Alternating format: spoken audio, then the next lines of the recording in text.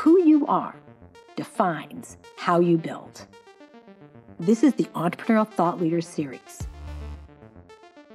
brought to you by Stanford eCorner. On this episode, we're joined by Tony Mugavero. Tony is the co-founder and CEO of Rad, a consumer streaming platform delivering live and on-demand esports, music, comedy, and sports. Here's host and Stanford lecturer, Emily Ma. Let me kickstart with a question to you. I know that you've spent decades in the AR and VR space, and right now you are running a company that's started in 2015. Maybe you could take us through the journey of how you found yourself in immersive technologies way before it was cool. Yeah, thank you for having me, by the way. That was an amazing intro and, a better pitch than I give, I think. So I certainly appreciate that. I think, my first real experience with immersive VR was at Wired Next Fest in New York, in like the mid 2000s. There was a big mouse wheel that you had to get in and put a VR headset on, and it was, you run around in the mouse wheel, and it was super clunky. And it was $300,000 to install in your house, and it blew me away. But, at that time, I didn't think that was anything in reach for myself. But I had been building a career in video streaming and from like 2004, 2005. And so when VR started to make its way into the mainstream a little bit more, the mainstream consciousness anyway, as a Kickstarter from Oculus, I perked up and said, hey, my experience in distributing content, there's probably going to be a need for that in the VR space. And when I started playing around with the Kickstarter, I got a Rift delivered and fell in with it, and pretty much immediately started building a dedicated platform for it, and me and a couple co-founders. And so we leaned super hard into it, and the industry started to explode with interest and investment and resources flowing in, new content being created, hardware partners developing, all the way up to the biggest tech companies out there. And so, we knew that there was something there and that somebody needed to figure it out. So, and we were passionate about it. And so we leaned into it. And yeah, that's how we got started. That's amazing, actually. So maybe you could share a little bit more about, if I double click on what you just said, maybe you could share a little bit more about how you got Littlstar started, because I know that AR and VR and mixed reality have had lots of ups and downs.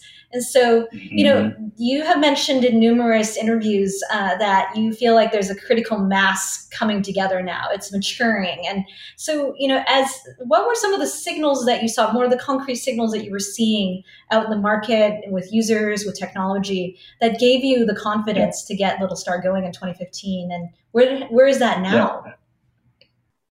Yeah. I think it's a lot different now. I think the reality is setting in now. I think Gartner Hype Cycle has a good visual representation of it. You have an overwhelming amount of interest, and then as things start to die down a little bit, you have companies that out and they really start to build, and the hard work begins of building the actual platforms and the businesses that come out of that. And so, when we leaned into it initially, we were the only dedicated distributor of 360 video content. And that meant that all the major movie studios were coming to us and saying, we're experimenting with this. We have Alien VR, or, National Geographic was touring Yellowstone, or, Swimming with Sharks on Discovery. These were all 2 or 3 minute clips. Like YouTube couldn't support it. Facebook didn't even support it yet. They hadn't even hired Oculus. And so we were the only place to do that. And as that started to flow, the content started to flow to us.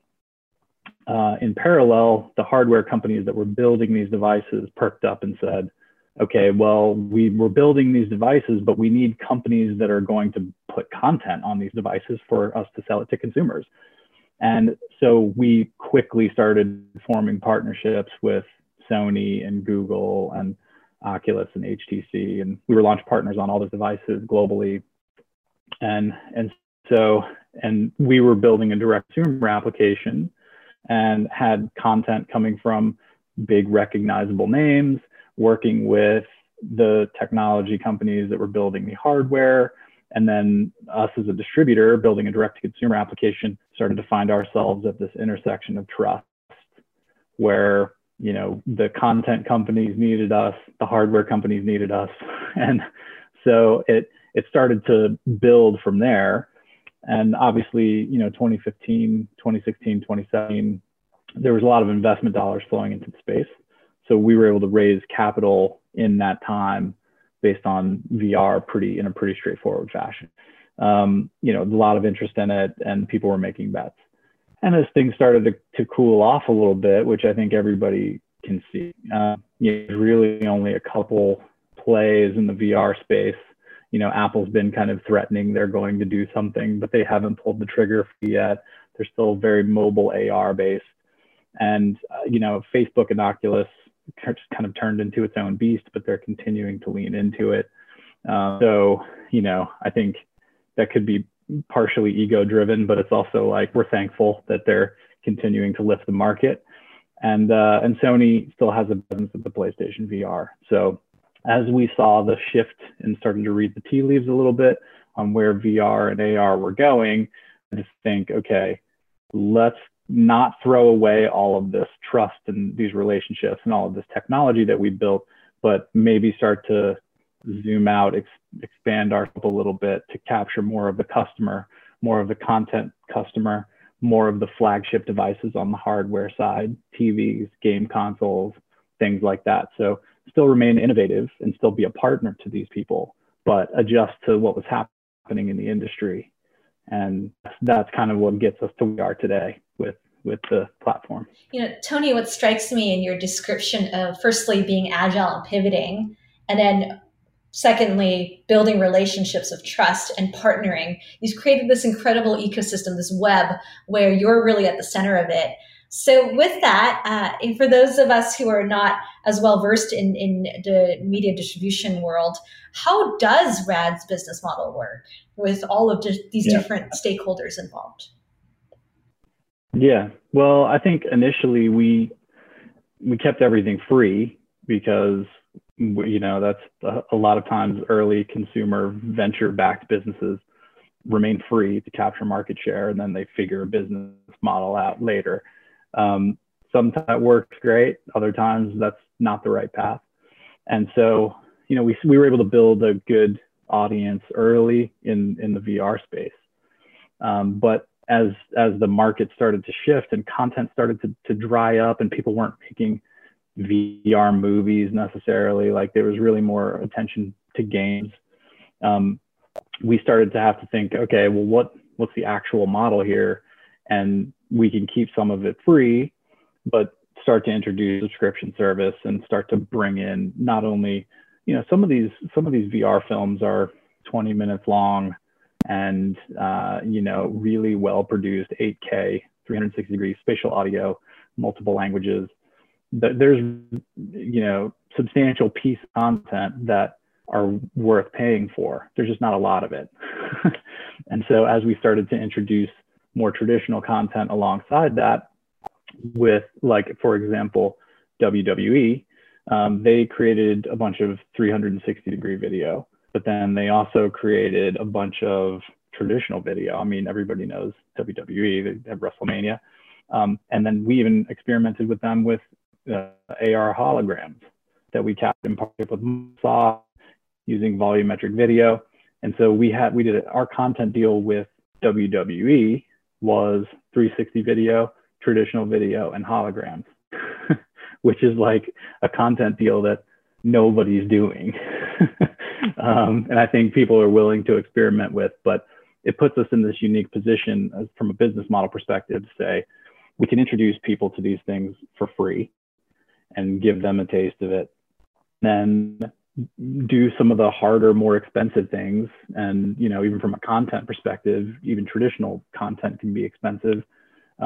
Put some of those things behind an actual subscription that start to get the flywheel going a little bit. It breaks the chicken and egg of we're not making any money on the content, so we can't spend any money on content, and that means we're not going to be able to make any money on the content. It's like, so we were able to break out of that dynamic about 18 months ago, and it's started to roll now as a freemium, very Spotify for TV kind of model. Amazing. Again, as you speak, I admire you so much for being able to sort of manage all of these moving pieces, whether it's your partners developing new technologies, your content providers creating new content and wanting to work with you in multiple different ways. And one thing that you said to me while we were planning this conversation is, a skill set that you have to have is to be able to figure out which opportunity to pursue, because as a company, as a startup, as a CEO, you have to choose where you put your resources. Your resources aren't completely unlimited. You can't go after every single opportunity, right? How do you choose, given that you are building relationships of trust with your partners, given that you're trying to carve out an area for your company? How do you think about making trade-offs? Mm-hmm.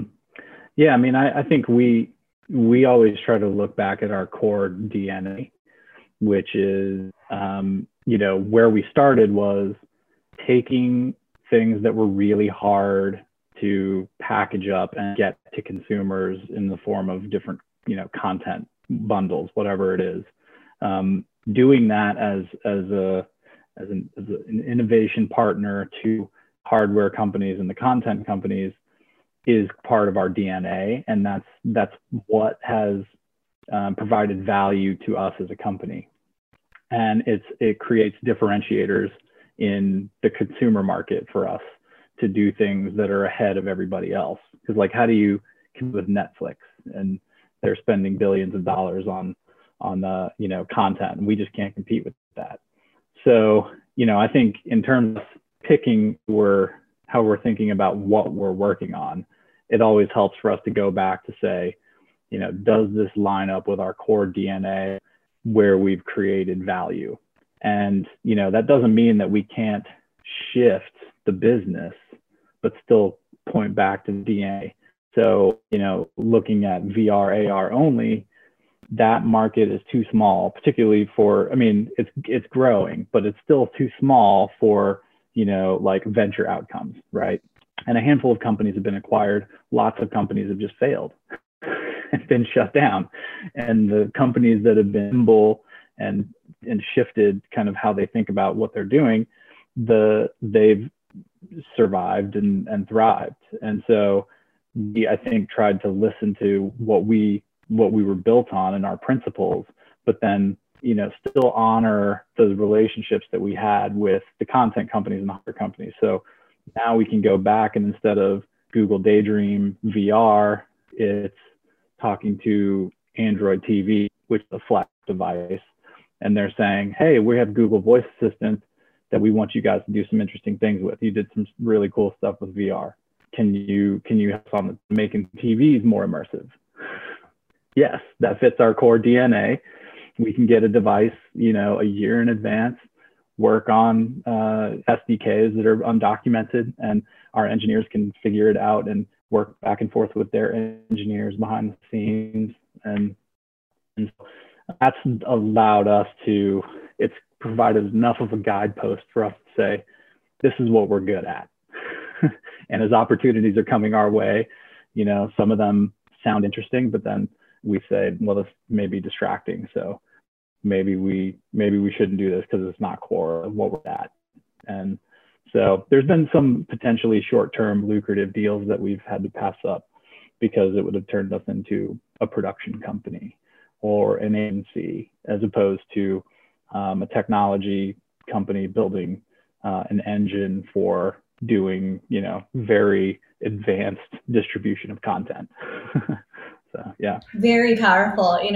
What this reminds me of is, as a startup, thinking about company culture, company values, the company DNA, and making that very explicit is actually really, really important. It's in some ways even more important than building a technology that is defensible, because that allows you to make these trade-offs in a thoughtful manner. And you have to stand for something, otherwise you're going to fall for everything. And so, I really appreciate you making that very, very clear to our students today. Because many of them have a tech background and love racing to solving a tech problem, but yet the culture, the DNA, the values are so critical.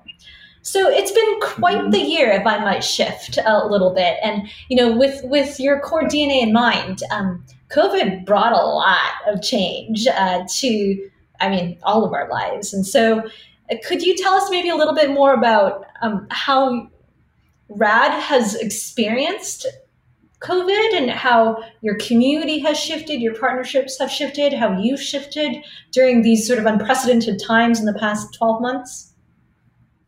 Mm-hmm. Yeah.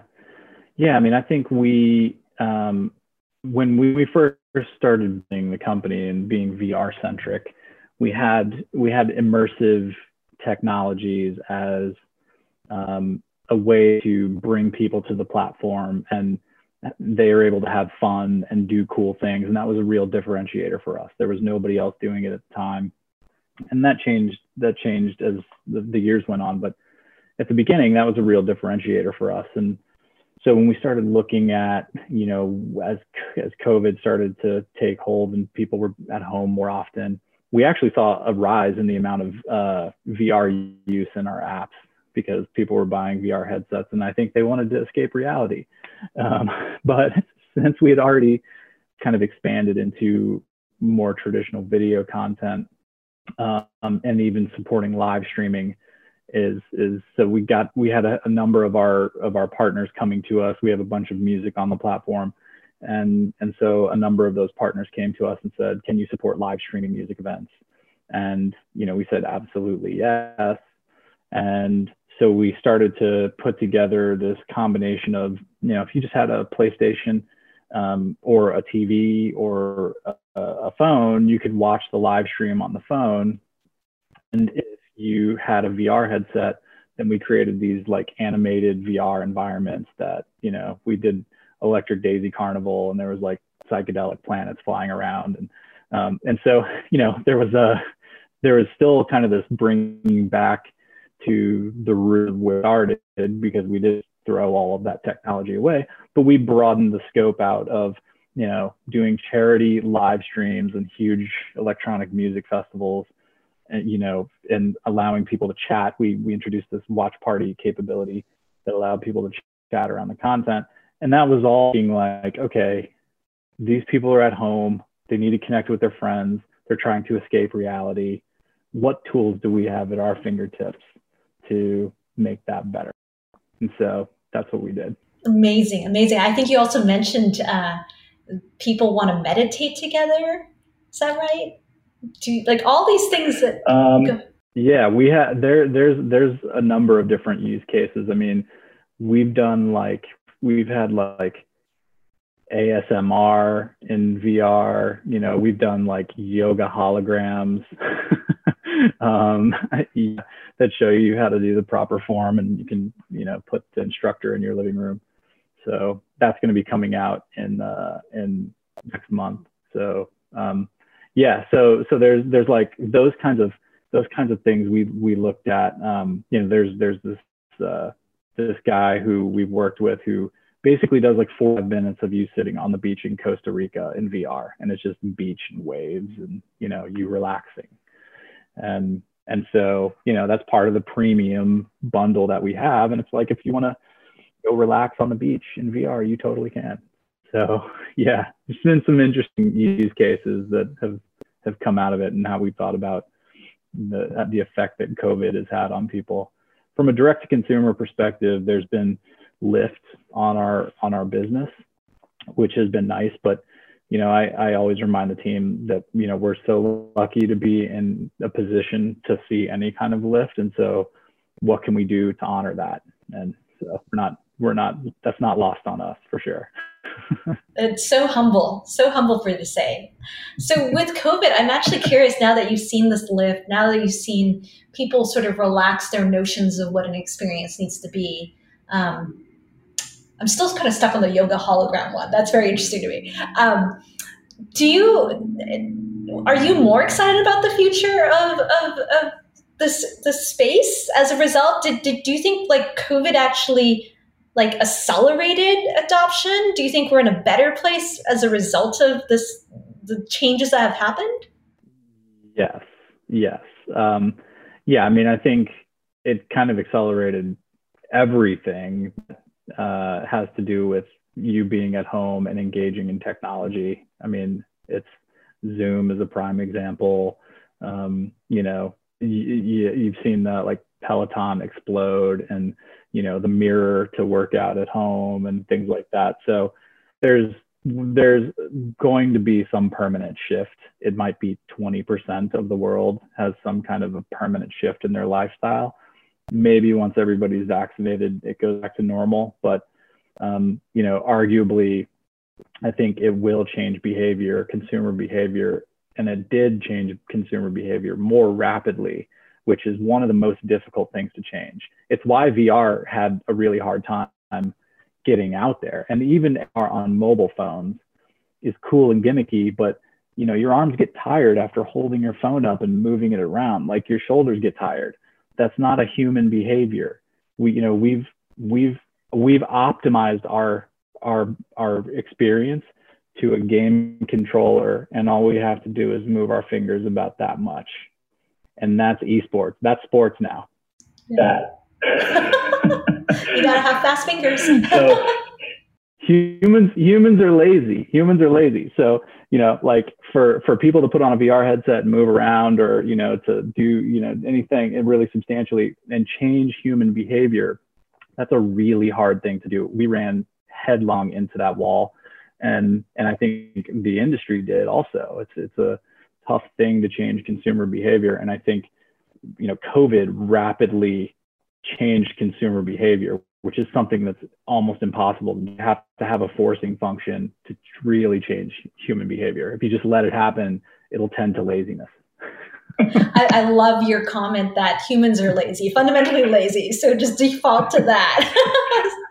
That's a good thing. That's a good thing. You know, like the best engineers are lazy engineers. They're like, I don't want to ever solve this problem again. I'm solving it one time. That's it. Hear, hear. Well, I'm going to have a few more questions for the next 10 minutes or so. And I do want to hand it over to the students to ask many, many questions. I want to pivot over to your extensive experience as an entrepreneur over the course of many, many, many successful companies.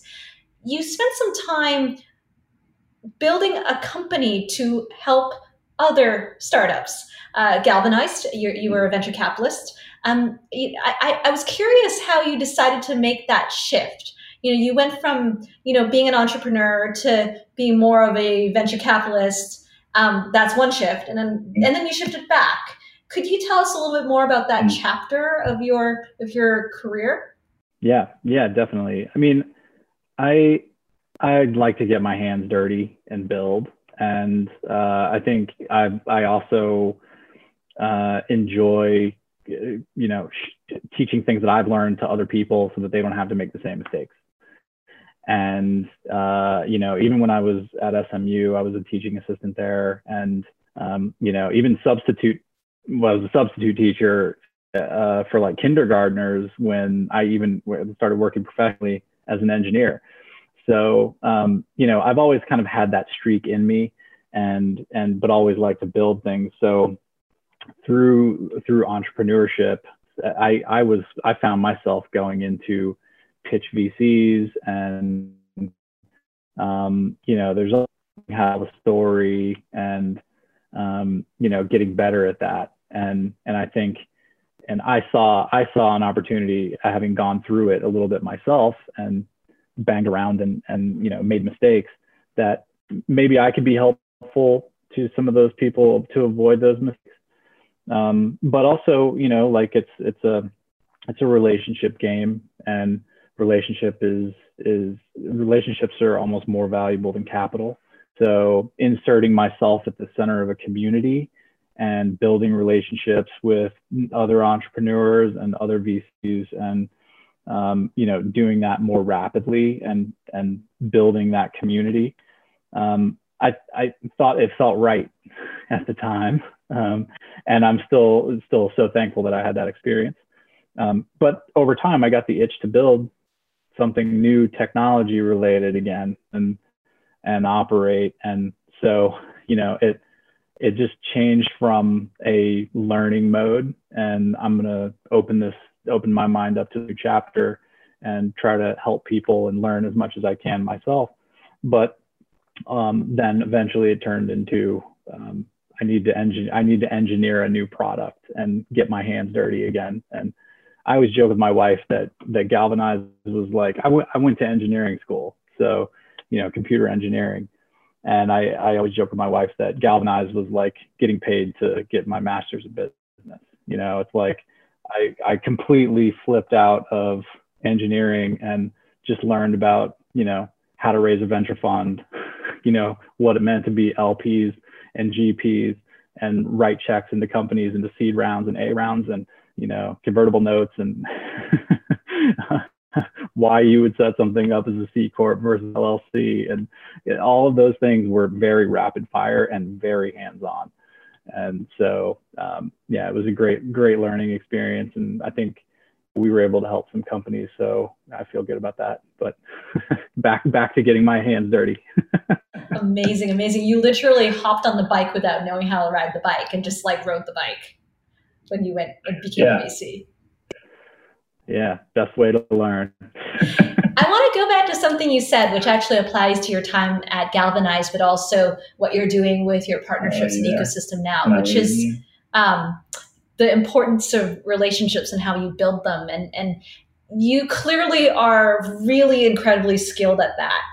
And I think, at least for me as an engineer, it took me many, many years to kind of even get to novice level. Like, what sort of advice do you have to engineering students in building relationships of trust? Mm-hmm. Yeah, I mean, I think that that realization for me came later than I would have liked, and it's something that you can get built in to some degree in the Greek system in college, and that you can build relationships in school, but if you're not really proactive about being in in different networks of people and bouncing ideas off of people as fast as you possibly can, learning from other people and iterating on ideas with people in real time and having drinks with them and having coffees with them, and that's where the richness really comes from, and the genuine connections with people comes from, and it stops everything from being transactional and just doing work with them. And I've found that a lot in having conversations with CEOs, that there's some CEOs that are very much like, I don't have time for this, and I'm very strict about how I spend my time, and I don't have time to just jump on the phone and just chit chat. And that I understand that to some degree. Like some people try to take this stance of like very busy, so like either you're doing business with me or we're not talking about anything. I try to take a little bit different approach, and I think it's very important to have conversations with your peers on a regular basis. They're always going through struggles, that you can always learn from them. And so if, another CEO reaches to me and wants to have a conversation, just wants to have a coffee with no agenda, then I have that conversation because we get to form a relationship. And then down the road, then it's like when you call them and you're like, hey, do you know so-and-so? Or, hey, I'm trying to get into this fund, or I'm trying to do a partnership with this other CEO. They don't think it's transactional, just helping you because you're friends. And so, those genuine kind of authentic relationships are so important. And that's why I say more value capital. If you have the right relationships, doors just start to open. Instead of on the outside trying to get your way in, it's like you just have a network of people that are all helping each other. And so, yeah, I feel like that is such an important thing in entrepreneurship to focus on, to be really proactive about that. I was just heads down building when I graduated from college. I was just like coding, not thinking about like, hey, I should be building my network. And so, yeah, I like that's a really important piece of the puzzle of entrepreneurship for sure. Tony, they don't have a class in that at school. It's very weird, right? We take all these functional topics. We get really good at like mechatronics, really good at like, artificial intelligence, but there's like, it's actually a really important skill to be able to gain that social capital over time, and then to also spend it very wisely. And you are incredible at doing that. You had one other piece of advice that I thought was incredibly powerful in another talk that you did for entrepreneurs. You said that one of the most important piece of advice for entrepreneurs is to be like water. And I was very touched by that. Could you maybe give a little bit more meat to what you mean by be like water?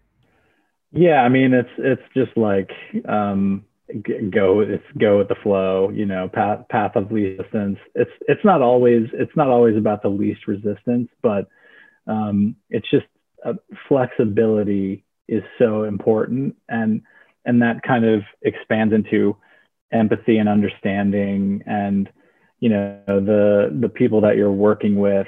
If something happens and something comes up and it's going to be a challenge to have to deal with, that's okay. You'll you'll figure it out, and you start to figure it out together. It's not about who said what and when, and arguing about all of that. When something comes up, start to figure it out and flow around it and lean into it and make it work. And so, over the last handful of years, the core team of Littlstar, and now as we've kind of transitioned the brand to Rad, as we go through those challenges and you're in the trenches with people doing really challenging kind of decision making in the moment, the last thing you want to have happen is for there to be friction. You're all in it together, and it's okay to disagree and have like productive kind of proactive debate about things, but everybody is understanding of each other's position and suggests things that, if everybody's stuck on something, you're suggesting something new. There's ways to flow through any kind of issue that, taking that approach is like, just generally in life. I mean, entrepreneurship, you need that. If you don't have that, everybody blows up and the band breaks up, and the startup falls apart and co-founders leave, and you can't operate that way. That's just in business. But in life, I mean, if you approach all relationships that way, then life just seems to get better. It's like instead of everything that you do being contentious, like, we'll figure it out. How bad can it possibly be? So yeah, I've tried to take that approach more as things have progressed in the last handful of years in particular, because earlier on I thought that like you had to like stay hard and fast to something, and if you didn't, then you were failure. And really, that's like the counter to what you should do as somebody as an entrepreneur. You should come up with a thesis, test it as fast as you possibly can, figure out if you're wrong, and go to the thing that's closer to being right. And so that mentality is very much like, I'm gonna find the path of least resistance as quickly as possible. And so that's kind of where that mentality comes from. That's incredible. It's so incredible. Just even you're tying that back to relationships and just life, right? It sounds like it's much easier to live a happy life by being like water rather than, always being at loggerheads. Yeah, exactly. I'm going to kick off the student Q&A. So first question, Sadesh asks, with budding technologies that may take a long time to adopt, how do you temper long-term business versus research goals with short-term goals, or business and research goals with short-term goals? Mm-hmm. Yeah. I mean, I think we had to be realistic about, looking at creating a new industry, which was essentially, I mean, the VR industry had kind of been around for a long time, but the modern consumer VR industry was effectively creating a new market and not resegmenting an existing market. And so you have to approach it in a different way, in that, you know, you can't just spend all of your money on R&D trying to figure it out. It's like you have to come up with some kind of a paradigm that has worked in other worlds and bring that into this new innovative thing, and then lay those on top of each other, so that even though the new technology is there, a familiar model exists, so that, you know, you're not just down in the weeds burning money on R&D. So, you know, we do have a handful of things that we are kind of constantly playing around with in terms of R&D, and we do hackathons, and, you know, our engineers contribute to open source, and we play around with things like cryptocurrencies, and, you know, so there's all kinds of, you know, R&D type things that we do, but the core business around content distribution and working with hardware partners and content partners has largely stayed the same. And it's a similar paradigm to other streaming platforms that exist, but we're just doing innovative things that kind of carve out a white space for us. So it is a delicate balance, but really have to be focused on building an actual business, especially with venture capital. It's so easy to just get lulled into comfort with money in the bank because you don't have to build a business. Occasionally that works, but not a lot. Thank you for saying that. All right, next question. Yeah. Maybe in similar vein, how do you build a company that is simultaneously stable in the present market and adaptable for future markets? Yeah, I think that kind of dovetails from the previous answer. It's a little bit of R&D that we have to think, okay, how are we building for the future, but not sacrificing the existing business? And it's a little bit of the innovator's dilemma, if anybody's familiar with that. But so many people get caught up in that, where they only focus on their existing business and they never focus on the future. And then over time, they get disrupted by somebody else who has been thinking about, and they've been focusing on their business, which from a management perspective is a smart thing to do. But a lot of people don't have the innovation component to kind of think to the future. And so, you know, I think, try to balance that in a way that allows us to continue to be innovative, but also realistic about what the core business is. So. Thank you. Next question, a little bit of a pivot away, which is, why did your service rebrand from Littlstar to Rad? And does it indicate a pivot or shift from your original vision or problem that your service seeks to resolve?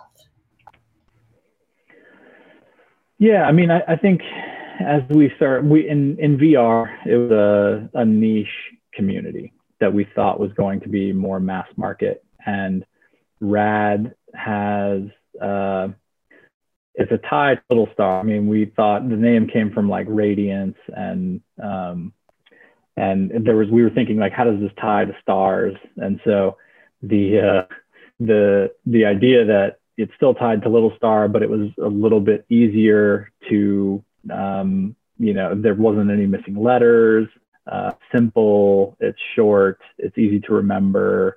Littlstar is easy to remember, but, and then also, like, you know, there's a lot of our content partners, I think in the VR space, they can get the nuance around Littlstar. It's like, if you watch anime, you know, I think American audiences miss a lot of the nuance anime, but like in Japan, everybody's like, this is so amazing.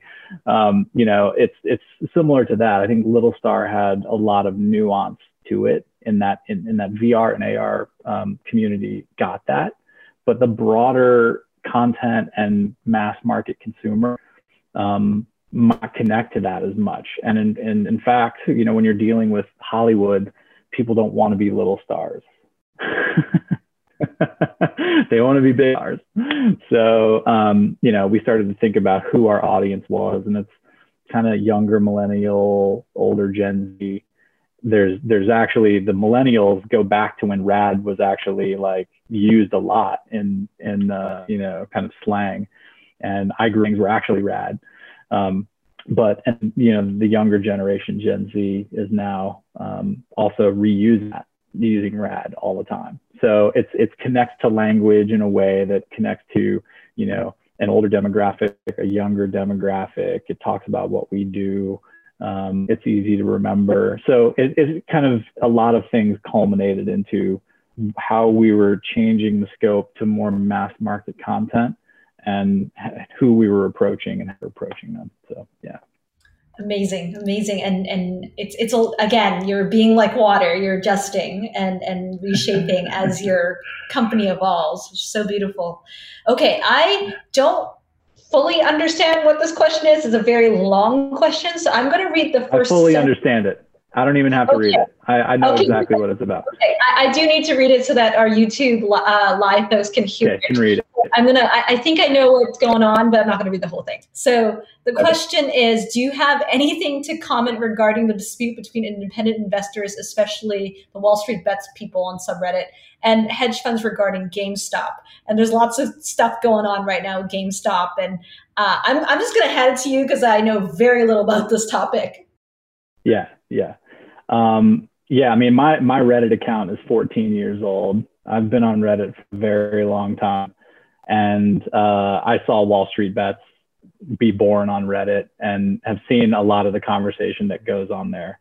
And there are some really savvy, there's a lot of like idiots doing a lot of stupid investing, but there's some really smart people on there coming up with strategies and diligence around companies that they found value in. And so, you know, I've always kind of been, you know, I don't know how best to put it, but somewhat of an anarchist, or like against the man to some degree. Like, I always fight for the underdog, and I love a good underdog story. Who doesn't? But I feel like, I certainly don't fall on the side of defending Wall Street here. I think having communities and retail investors have access to the same things that hedge funds have access to is critically important for how we should be shaping investment in the future. And, particularly you can look at like IPOs, for example. Like a retail investor can't participate in an IPO and can't even participate in the private market before things get to an IPO.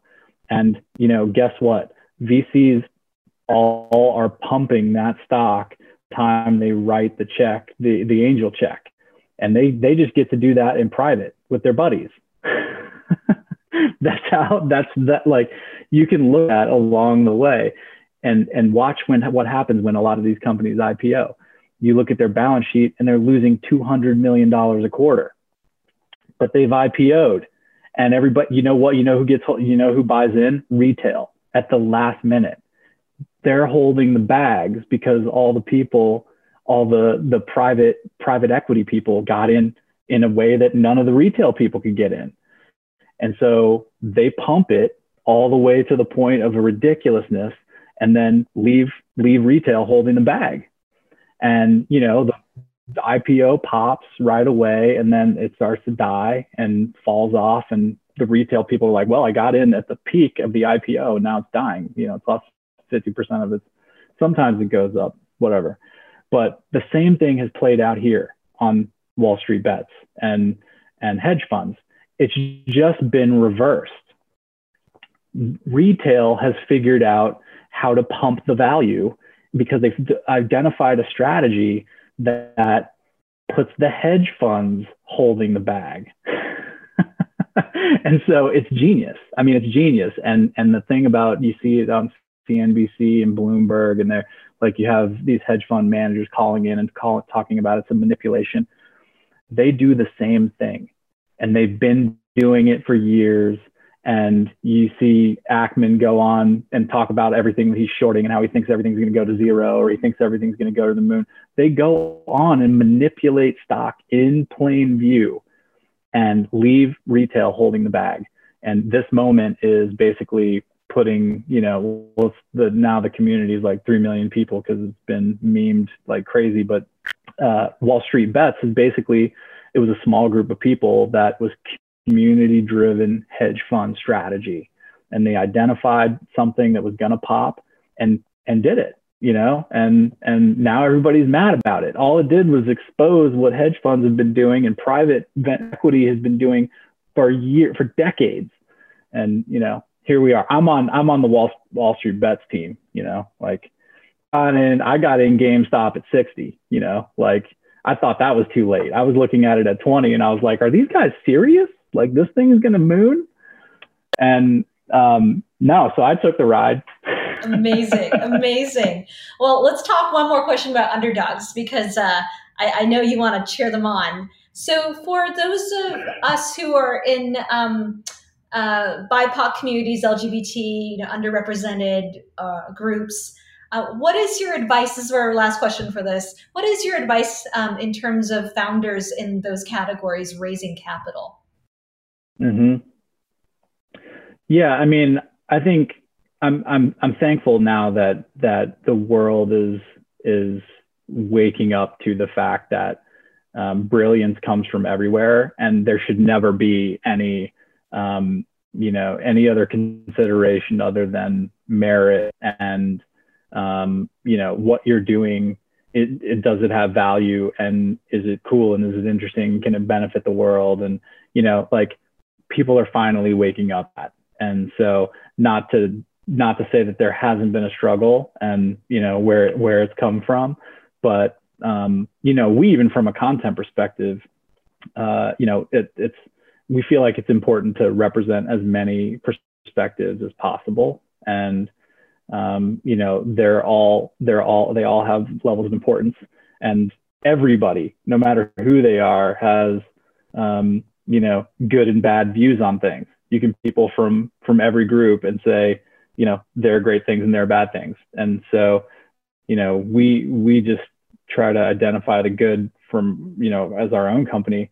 But, if you look out in the broader kind of investor community and what's happening, the investment in minorities, women, LGBTQ, it's all becoming very intentional now. And I think that attention is really good. I was just raised, Southern hospitality, be good to people, take care of them, they'll take care of you. And so I've never even thought about that being a thing, like as a consideration. I'm just like, you're my brother, you're my sister. So and you're building something cool, then you should get investment if you're trying to raise it, it should. So I've never understood how anybody could have a separate a different mentality that splits people up and says that somebody's more deserving than, there's probably some natural tendency of humans to gravitate to things that are like them. And so, that's an introspective thing that I think people have to look at themselves and say, am I doing this right now? Or am I looking at this like the bigger picture? And so I think there's more opportunities now than ever. And anybody who has any concern that they might not be able to raise capital, go into that room and slam your fist down on the table and tell them why you deserve it. The Entrepreneurial Thought Leader Series is a Stanford eCorner original production. The stories and lessons on Stanford eCorner are designed to help you find the courage and clarity to see and seize opportunities. Stanford eCorner is led by the Stanford Technology Ventures Program and Stanford's Department of Management Science and Engineering. To learn more, please visit us at ecorner.stanford.edu.